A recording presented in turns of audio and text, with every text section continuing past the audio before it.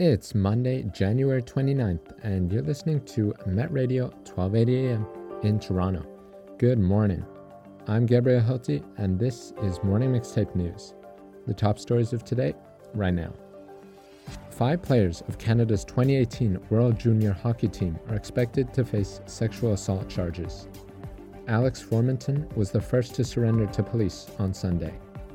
In Ontario, the new Staples locations are part of a broader ServiceOntario review. The details on the government's plan that still doesn't have a business case. And internationally, countries withdraw funds from UN relief efforts for Palestinians after Israel alleges involvement by some staff in the Hamas attack. The UN urges donors to reconsider.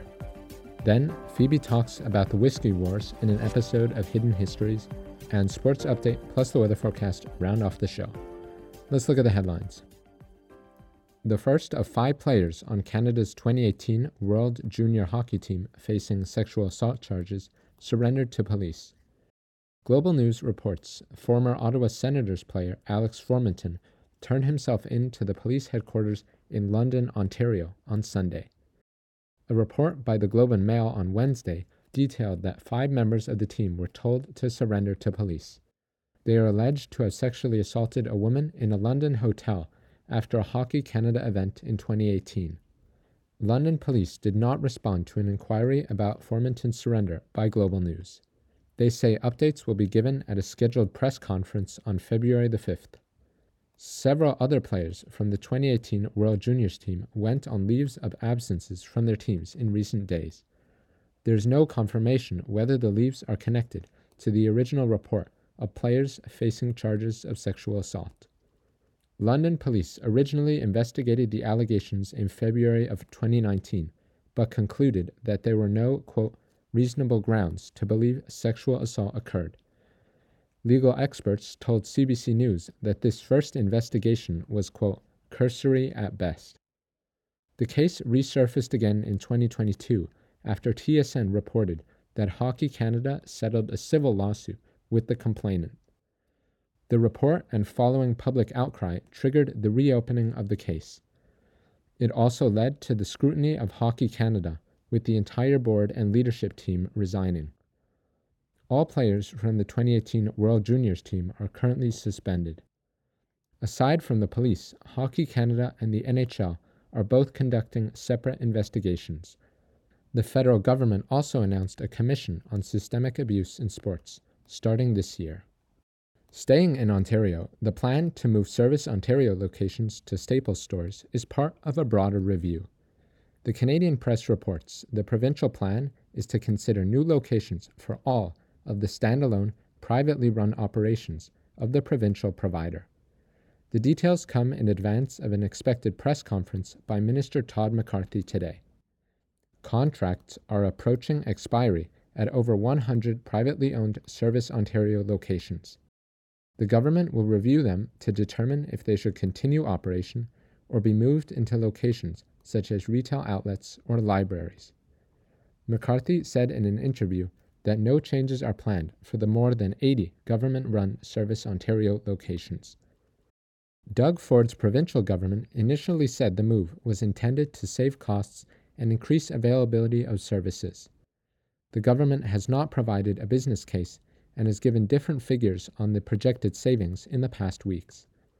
Minister McCarthy told Canadian Press the deal is projected to save taxpayers, quote, $900,000 over 3 years.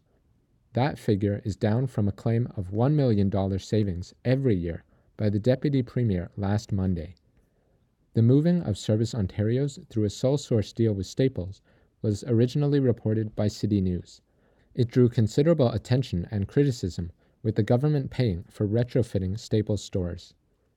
Staples also advertised positions expecting job applicants to, quote, drive sales and profitability by converting ServiceOntario traffic.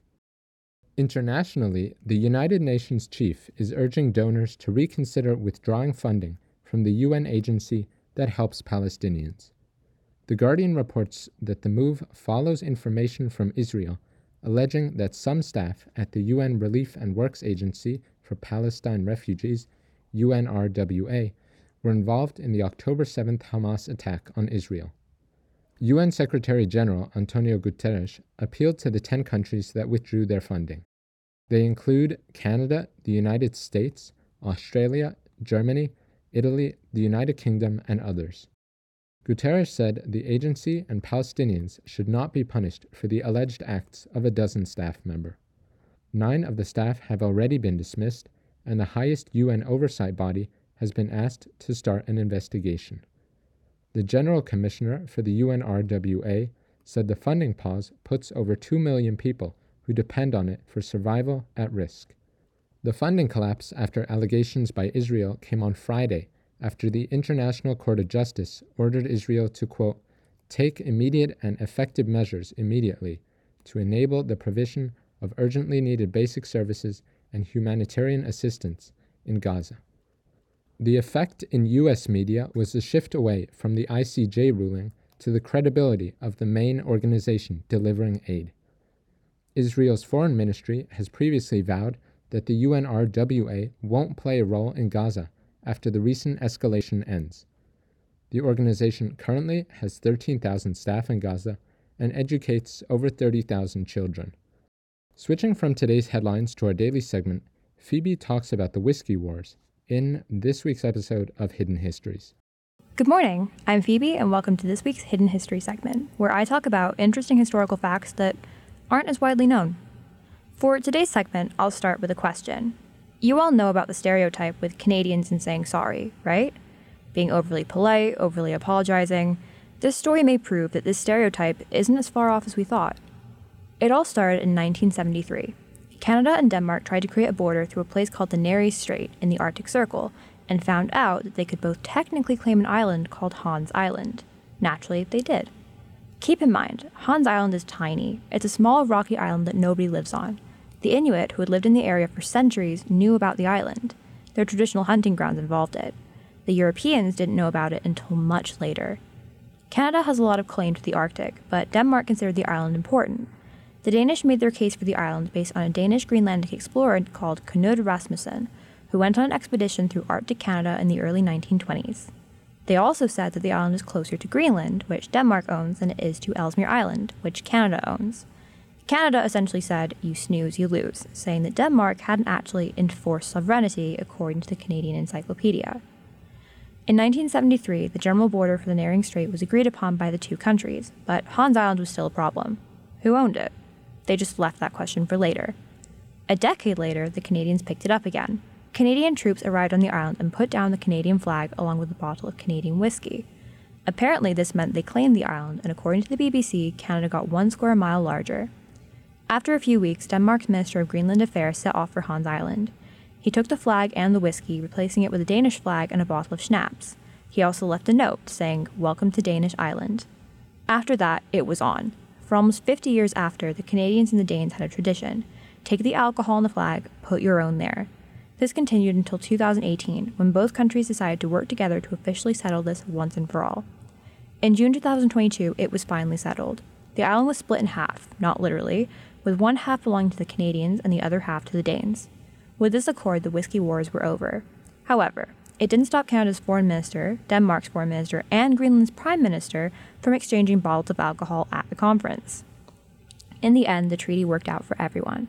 It ensured the Inuit people could move freely around the island, ensuring they had access to their historical hunting grounds, and it finally got Canada and Denmark to come to an agreement over a tiny island in the Arctic Circle, ending what has been called the most polite war in history. That's it for this week. I'm your host, Phoebe, reporting from Met Radio 1280 AM Toronto. Thanks for tuning in. Thank you, Phoebe. Sports update before the weather. The Toronto Raptors lost Sunday against the Atlanta Hawks by 1 point, 125 to 126.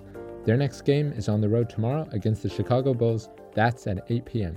Also, the NHL All-Star Weekend in Toronto this week, starting on Thursday. Looking at the weather, it's cloudy today with light flurries this morning. Highs of +2, feeling like -6 in the morning with the wind chill. That's everything for today. Thanks for listening to Morning Mixtape News, with today's top headlines and stories in just 10 minutes. Make sure to follow us on Instagram at Met Radio News to stay posted on all the latest content. For Met Radio 1280 AM in Toronto, I'm your host, Gabriel Hilty. We'll be back tomorrow.